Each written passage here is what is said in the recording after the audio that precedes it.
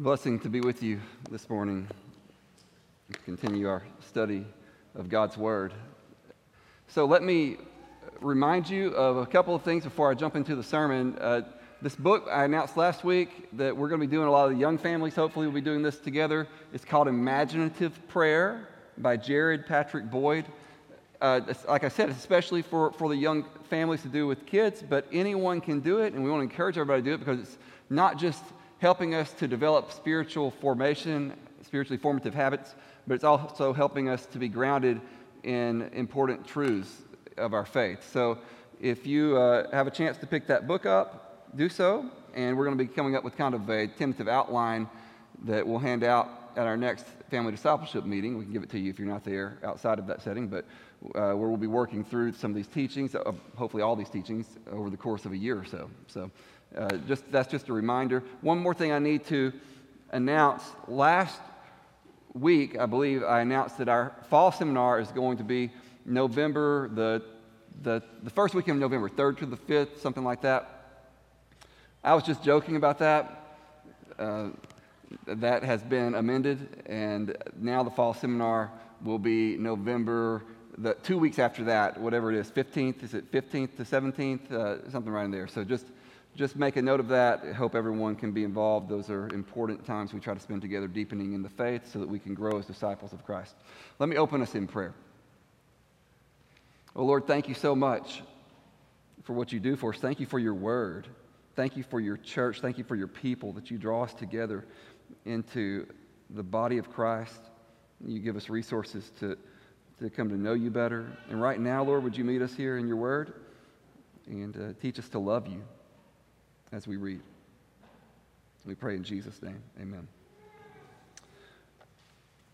I want to begin by sharing with you a song that has been meaningful to me over the years. I've shared this song with my family. It's an old song. I don't know, you may not like it because of its tune or something, but I hope you like the words. It's called Draw Me Nearer.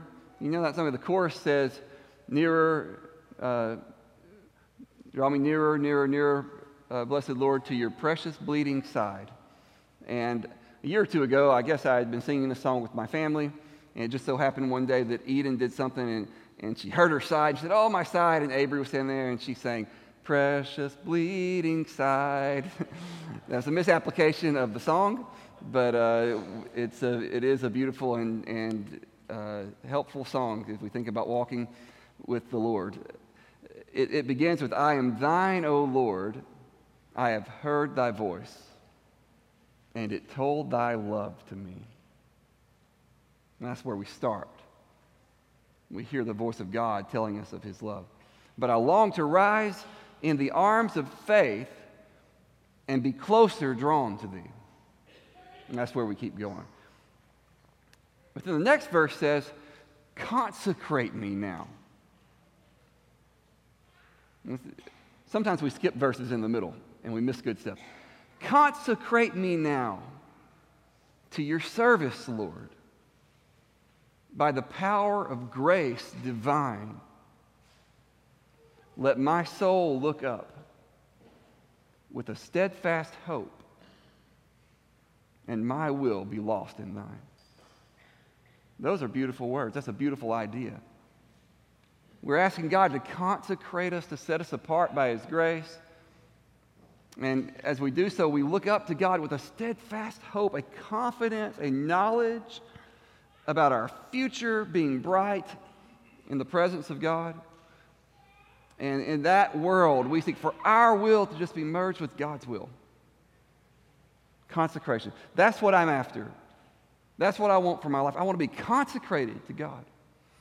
And I have by no means arrived, but that's the journey I'm on, towards full consecration to God. I want to tell you today that when we talk about Leviticus, when we talk about some of these strange rules for priests or whatever, what seems strange to us, we're talking about consecration. I'll show you that as we go. Let me just first say a few words about the structure of Leviticus to help us out. Can you put the slide up there for me, guys? This comes from a book. It's adapted by from someone else in a book by Michael Morales on the theology of Leviticus. And I'm sorry, that may just be too small for you to read because it's small for me to read. But there's a case to be made that the Day of Atonement is at the center, not just of Leviticus, it's the literary center of Leviticus, but it's the literary center of the entire Old Testament. Or, I'm sorry, of the entire Pentateuch, the first 5 books of the Old Testament. Right? So you have Genesis and Exodus and Numbers and Deuteronomy on both sides. Well, if you follow up the pyramid there, if you scale the pyramid, you have the Day of Atonement, chapter 16, is the center, the hinge to turn in Leviticus. That is the wonderful teaching we have about the atoning sacrifice. Brother Terry's going to cover that for us in a couple of weeks.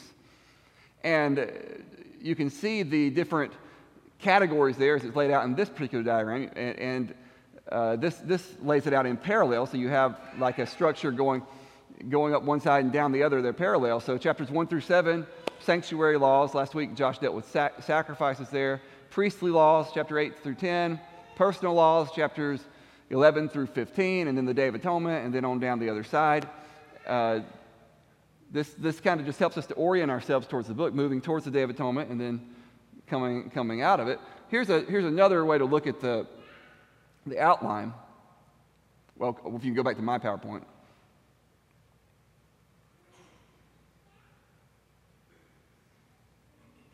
There we go. So this is from How to Read the Bible Book by Gordon Fee and Douglas Stewart. The first 16 chapters are what's called the Levitical Code, where you get basically these regulations for the tabernacle, sacrifice and priest and purity. And then chapters 17 through 25 are what's called the Holiness Code, where you're still dealing with some overlap, but you're having a focus now on communal relationships with God, of course. There's that overlaps with both of them, but it's relationship with others that are being highlighted more in these chapters, and we'll be getting into all of this as we go. And then you conclude with some chapters that are about blessing and cursing, and we get to talk about tithing in chapter 27. This is where we're going over the next few months, and working not just through these in large chunks of breaking down, although we are taking larger chunks of Leviticus than we do with a lot of books, and dealing with portions at a time. We're dealing today with chapters 8 through 10. Last week was chapters 1 through 7. So if you want to open up your Bible or your Leviticus book, if you have that, we're going to begin in chapter 8.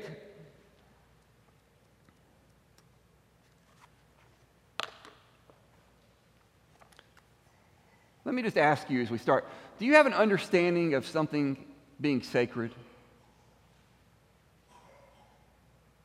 Have you ever in your world thought of sacred space? We just sang a minute ago about holy ground. Did you catch that line? In the last song we were singing, talking about this being holy ground. Do we think of that? Do we really think of space? I'm afraid that in our world where secularism has been squeezing out the idea of God's presence for a long time, even in the church, we don't think of space ever being holy or sacred. We don't think of objects ever being holy or sacred. And I'm afraid that as our mindset has been adjusted by secularism, we've lost touch with the biblical worldview.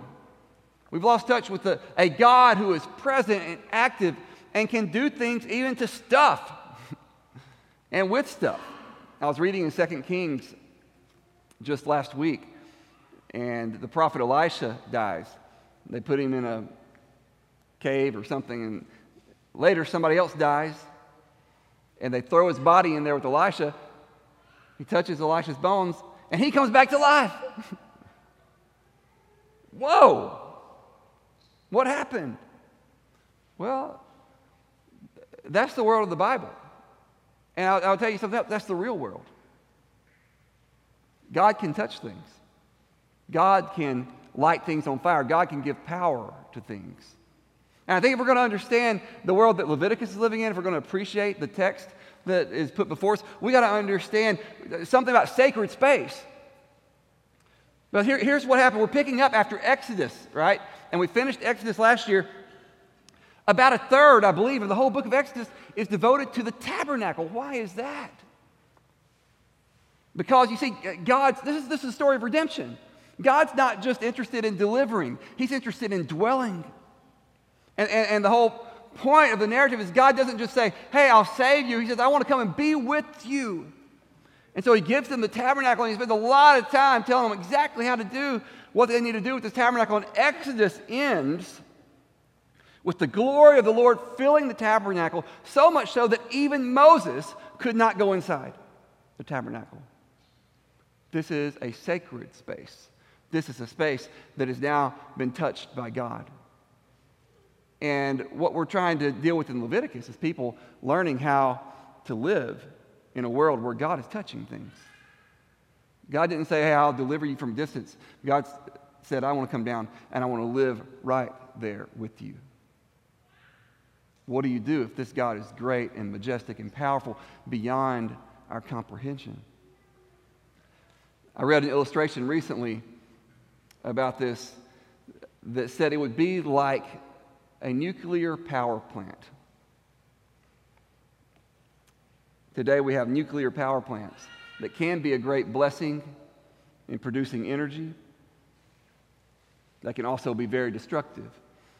So if you're going to have a nuclear power plant around, you got to have people who are specially trained, who know what they're doing with that stuff. They got to know how to put on the right clothing, pull the right levers, push the right buttons, move the right materials at the right time, because it is so powerful. It's something beyond us, something above us. It's something that could destroy us. Right? In a sense, this is what you're dealing with when you come to the tabernacle. God says, I want to do something that's going to blow your minds. I didn't just deliver you, and I didn't just give you the law. Those two major moves in the Exodus. But there's a third major move in the book of Exodus. I am giving you myself to be with you. And you got to learn how to live with that happening. That's where you get priests. Because there's some people who especially need to know how to deal with that presence to help the others deal with it. It's all because God has come close. Let's read just the beginning of chapter 8. We're going to be very selective in what we read in these 3 chapters. The Lord spoke to Moses, saying, take Aaron and his sons with him, and the garments and the anointing oil and the bull of the sin offering, and the 2 rams, and the basket of unleavened bread, and assemble all the congregation at the entrance of the tent of meeting. And Moses did as the Lord commanded him, and the congregation was assembled at the entrance of the tent of meeting. So he has this sin offering. Remember last week Josh talked to us about 5 basic categories of sacrifice? Here we have 3 of them, I think, at least 2 and 1 with the twist. We have the sin offering, the bull with the sin offering. Then you have 1 ram that's offered as a, I believe it's offered here as a burnt offering. And then you have another ram that's offered, and I don't believe the text calls it this, but it's like a peace offering or a fellowship offering. Only something different happens with it, as we'll see in just a second. Since God is coming close, what we see in this chapter is that everything has to be purified. Everything has to be set apart. Everything has to be set apart as holy to the Lord. You remember in the text of Exodus, I believe we talked about the priestly garments there. And this is the first thing you get in chapter 8 here, is you get the clothes that Aaron is supposed to wear. And we're not going to go through all those again, but I want to highlight one piece of clothing. There's only one piece of clothing that the priest is to wear that is made of gold. Do you know what it was? It's a headband. It was made of gold. And you know what? You remember what it says on the headband? Holy to the Lord. This was the priest. He was set apart for the Lord, and it was the point of the whole tabernacle. Everything here, it's God's. Everything here is sacred. It is set apart to God. And this one man who represents all that is sacred more than anything else, this one man who stands in the presence of God in the way no one else does, he is to put on his head in flashing, in bright, brilliant metal, holy to the Lord. That's who I am. That's who we are as a people. And then Aaron's offering, he uses anointing oil, if you look at in verse 10, to anoint things and consecrating things. Offers the sin offering, offers the burnt offering. Let's just go down to verse 22. where this is the other ram that's offered. It's called a ram of ordination. Like I said, it looks like a peace offering, but with some twist to it. And particularly, the most striking twist that's given is the blood. The blood, in this case, is taken and it's applied to Aaron's sons. Let's just read from here for a second. It's the ram of ordination in verse 22. They lay their hands on its head, and he killed it. And Moses took some of its blood and put it on the lobe of Aaron's right ear, and on the thumb of his right hand, and on the big toe of his right foot. Then he presented Aaron's sons. And Moses put some of the blood on the lobes of their right ears, on the thumbs of their right hands, and on the big toes of their right feet. And Moses threw the blood against the sides of the altar. Now, what is the point of this? Well, that's just empty ritual. People just doing stuff because they want to do something religious. Was that what's happening? I think we should give the benefit of the doubt to our Bible here, to the practices of the people of Israel, and assume there's more going on than that. And we're not given the meaning of it, but we can speculate. We can speculate that with this blood, these people who are to serve in God's presence, they are being consecrated themselves. They are being set apart. In one sense, it might just be a way to say the whole person, from head to toe, is set apart for God. In another sense, it may be saying that specific parts can represent certain actions. With my ears, I'll listen to God. My ears are marked with blood for God. With my hands, I'll move to serve as God wants me to serve. My feet that are marked with the blood, I will move as God wants me to move. This is being set apart for God's service, sanctified.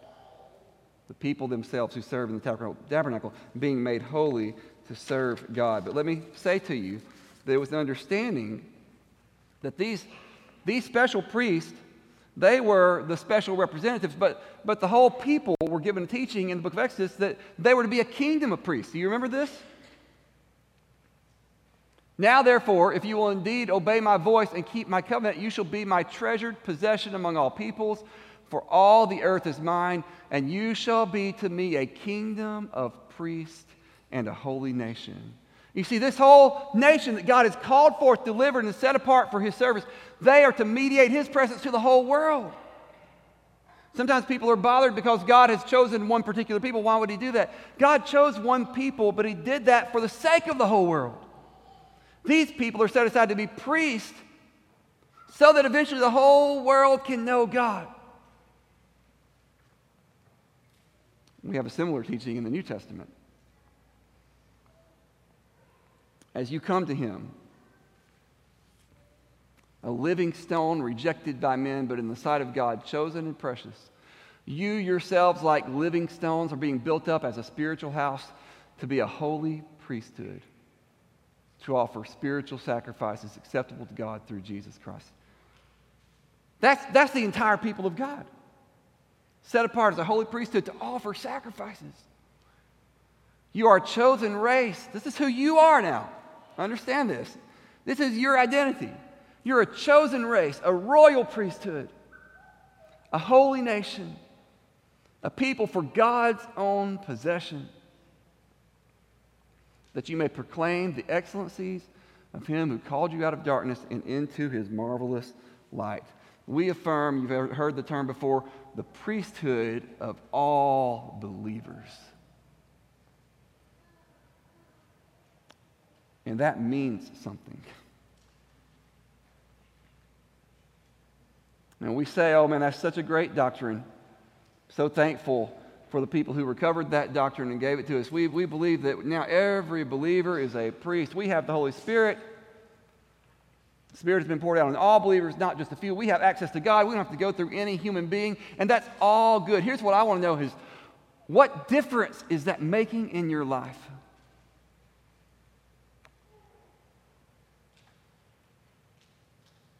Or is it just a pretty teaching we like to say? Oh yeah, we're all priests.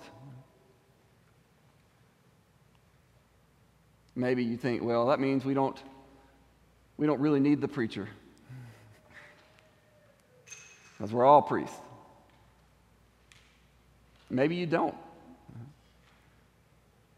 But my question is, what are you doing with your life? If it's a reality that you are a priest of God. See, you are called to consecration. You are called to be set apart for service to God. That's what it means to say we're all priests. You are to be marked by blood, to say, I will listen to God. My hands will move to serve God. My feet will move at His direction. This is the calling of Christians. Consecrate us now, Lord, to your service by the power of grace divine. Let our souls look up with a steadfast hope, and our will be lost in thine.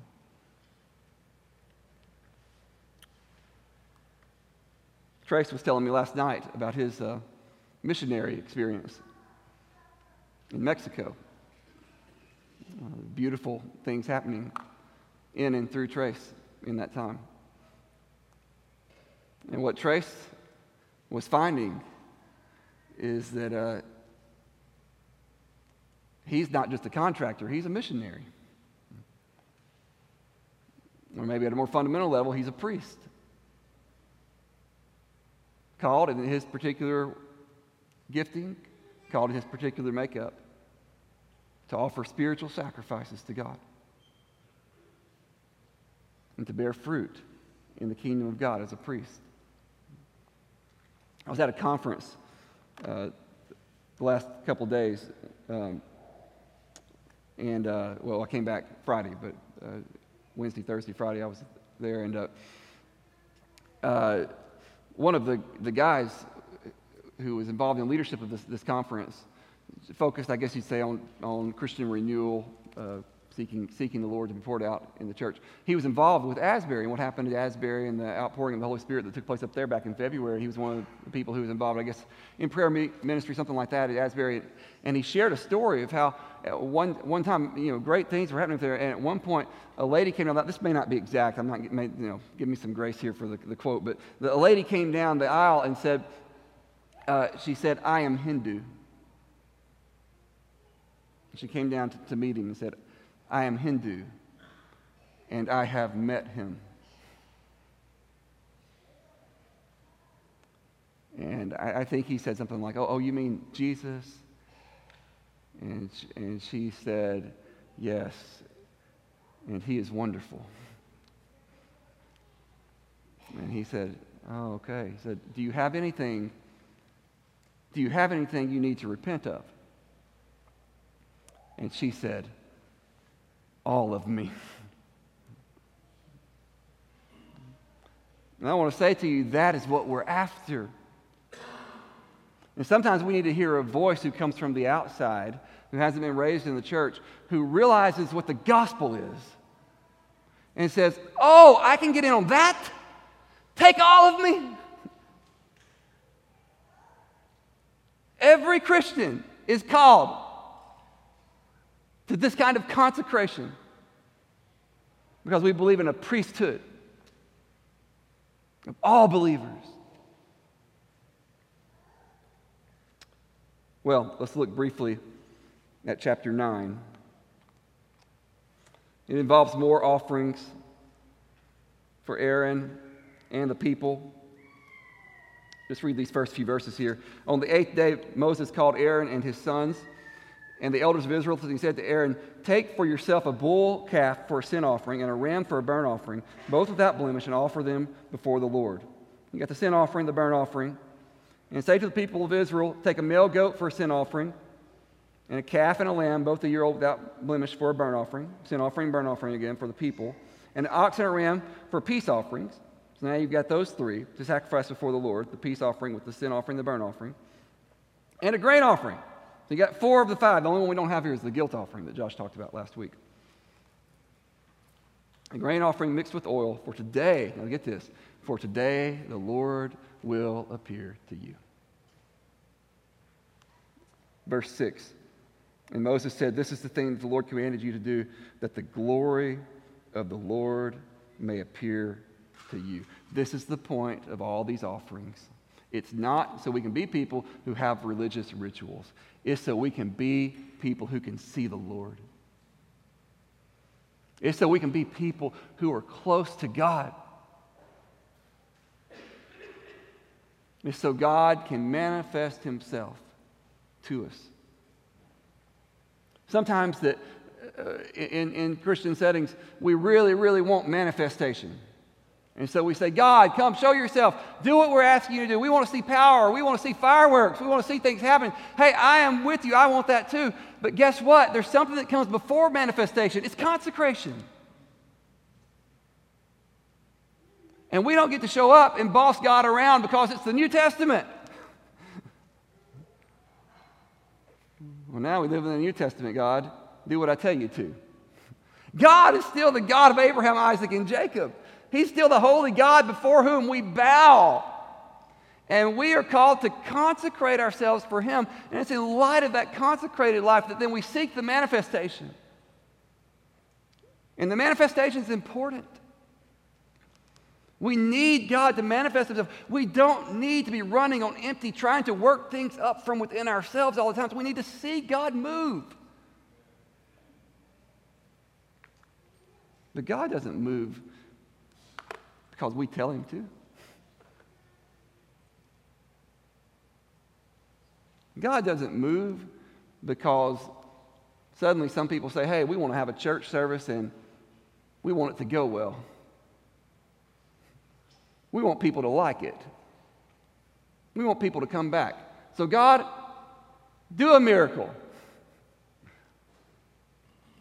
That's never been the way God operates.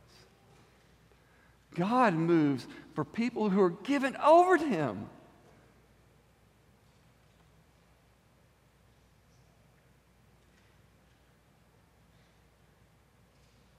God moves when he has captured people and people say, "God, we are yours now.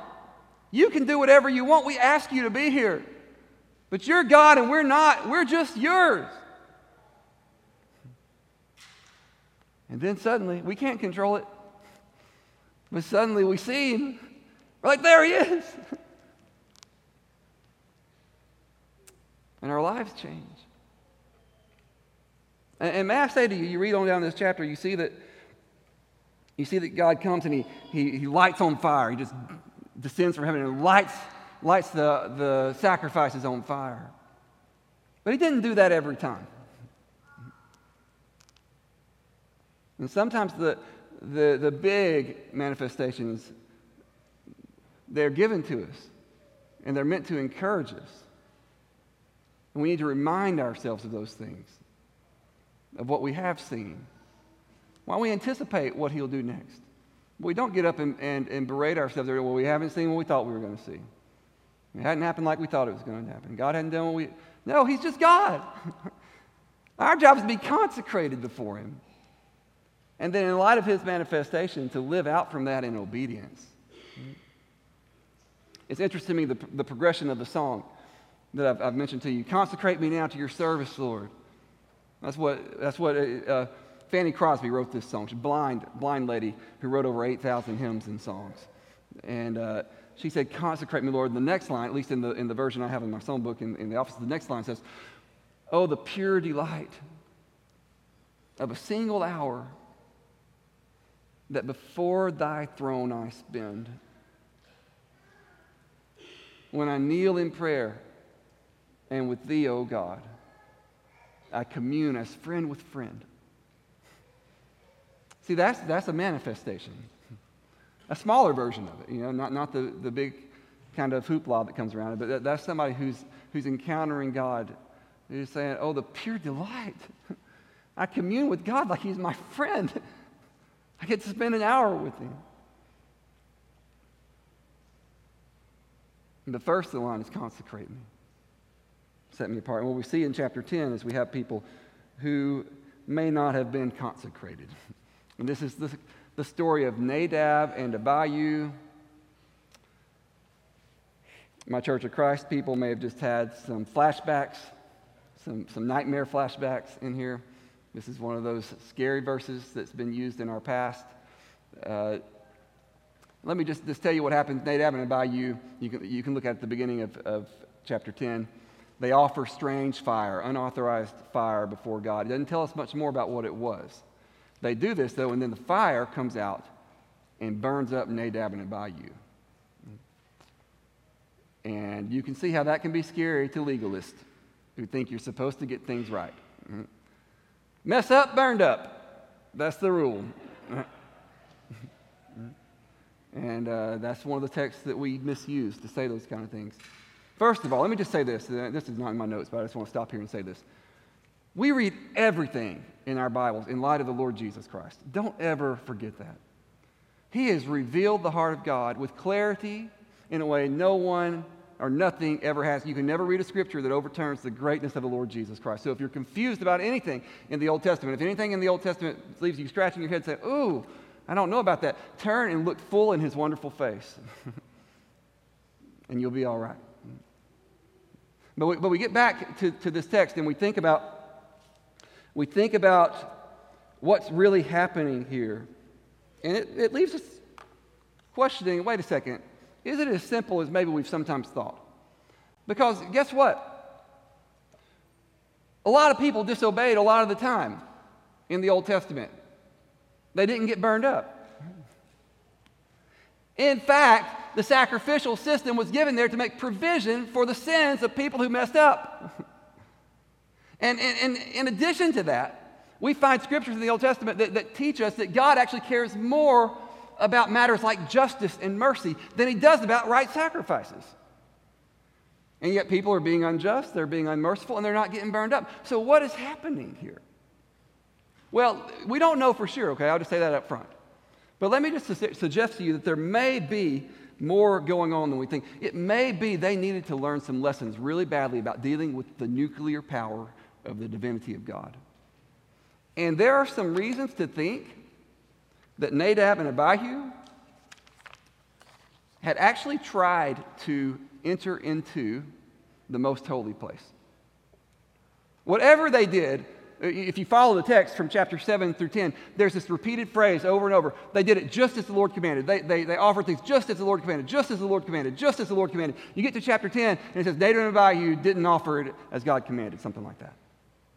The text is shifting intentionally, saying something went off here. Maybe impudently. You see, they had just watched God come down. They had prepared for him. They had consecrated themselves. They stayed 7 days in the tabernacle. God had come down out of the sky and lit an altar on fire. There's an appropriate response to that. My dad told me a joke years ago about a parrot. And this parrot had a dirty mouth. And he'd say all kinds of bad stuff. And the owner could not stop the parrot from saying these bad things. And finally, in exhaustion and desperation, he grabbed that parrot and said, "You shut up." He opened up the freezer, and he threw the parrot in the freezer, and he shut the freezer door and left him in there. Came back in a little while, didn't leave him long enough to really hurt him. Got him out. And the parrot was just super nice. And the parrot was so respectful, and he's like, "Yes, sir. I just do what you tell me now, whatever you want." And after a minute, the parrot said, "May I ask what the chicken did?"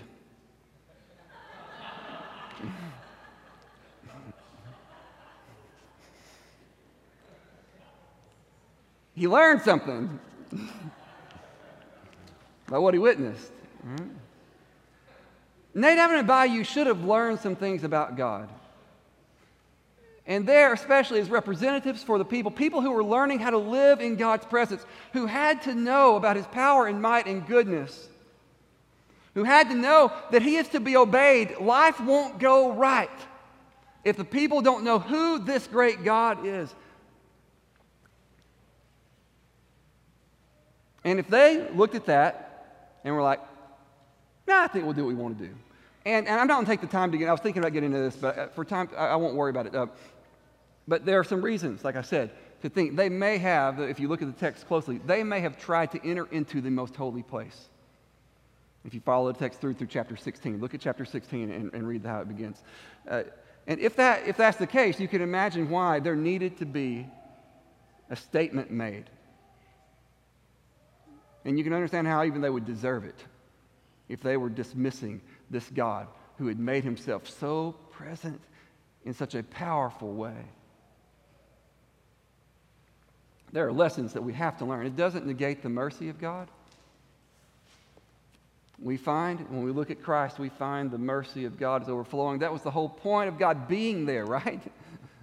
He was there with them by mercy, but they had to learn how things were going to be if they were going to live with him.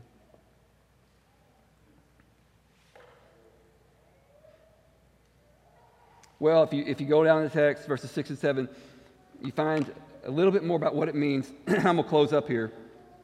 What it means to live in consecration. Because you know what God tells Aaron? He says, don't mourn. Aaron's oldest two sons are killed, and God tells Aaron, you can't mourn. And it's, again, I don't know if the text makes it 100% clear to us. We're left maybe to have some sanctified imagination here, but you can't help but wonder maybe if what God is saying is, you're my priest. You're for me first. And you identify with me in my judgments.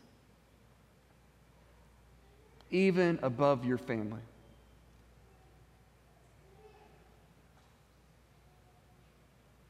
Guys, do you know that Jesus said, if you don't love him more than your family, you're not worthy of him?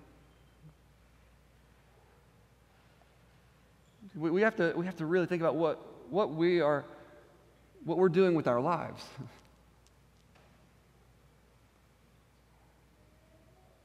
And let me just remind us of the words that I started out quoting that Crosby writes. This is by the power of grace divine. If you sit here and you hear things like that, it'll feel like a great burden. You're like, how in the world, if you're not there, how in the world do I get to where I love God and serve God like that? Well, it's by the power of grace divine. But we need to know what the target is. And we need to bring ourselves before the Lord and say, I want that consecration. I believe that you are worthy of that. Do you understand that? We can start there.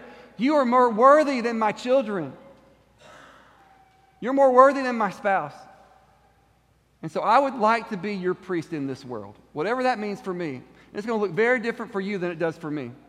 But whatever that means, whatever God wants to do, I want to be your priest in the world. That's the calling of every Christian. Because there's a priesthood of all believers. We see all these rituals. And I'm going to bring it to a close here. And sometimes people complain, oh, the empty rituals. And that is a fair complaint much of the time. And it's ritual without reality. But I'm afraid that many times in the church, we've arrived at a place where we have neither ritual nor reality.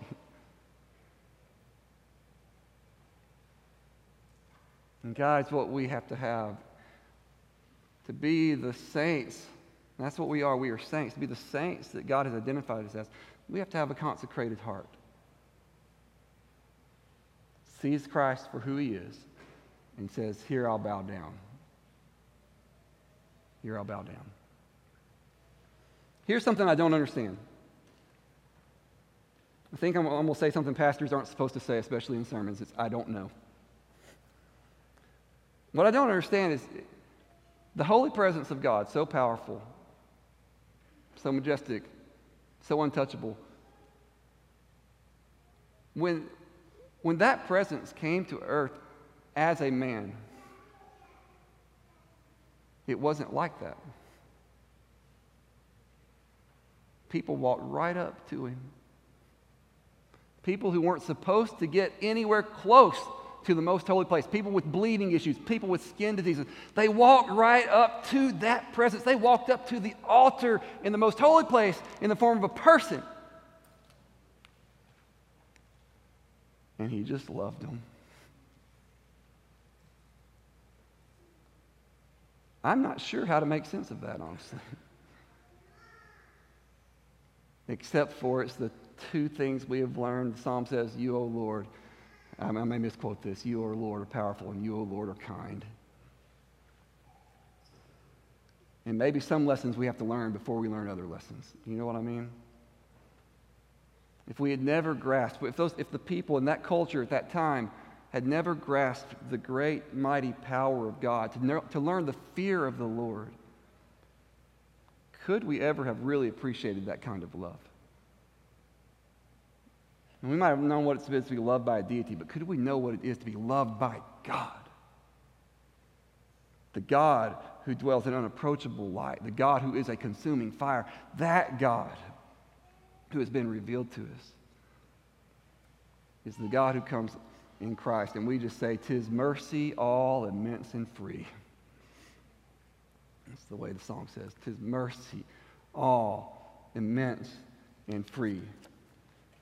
For, oh my God, it has found out me. Jesus Christ has found me out. The presence of God has come close to me. The presence of God has come close to you." And now we're going to forego a song right now. Brother Terry, come on up if you would. And we're going to enter into this time at the table. The book of Hebrews makes it clear to us that the way for us into that holy presence has been cleared out. The obstacles have been taken away, and we can come down. There's nothing more sacred that we do than this right here. Jesus said, "This is my body. This is my blood. Come and take it." This morning, it's a little prayer book I use sometimes and has a lot of prayers from different saints in the past. And my eyes just fell on this prayer from Anselm, St. Anselm. And I just want to read it to you because it's a prayer of consecration. Take it, receive what you can from it. Don't get hung up if you don't understand something, and then I'll offer thanks and invite you to come. Lord, because you have made me,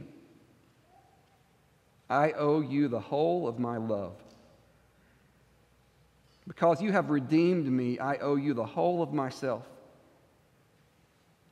Because you have promised so much, I owe you my whole being. Moreover, I owe you as much more love than myself as you are greater than I, for whom you gave yourself and to whom you promised yourself. I pray you, Lord, make me taste by love what I taste by knowledge. Let me know by love what I know by understanding. I owe you more than my whole self, but I have no more. And by myself I cannot render the whole of it to you. Draw me to you, Lord, in the fullness of your love. I am wholly yours by creation. Make me all yours too, in love. I want to invite you to come to this table today, seeking to be made all God's, not just in your head, but in love. Let me give thanks for the loaf.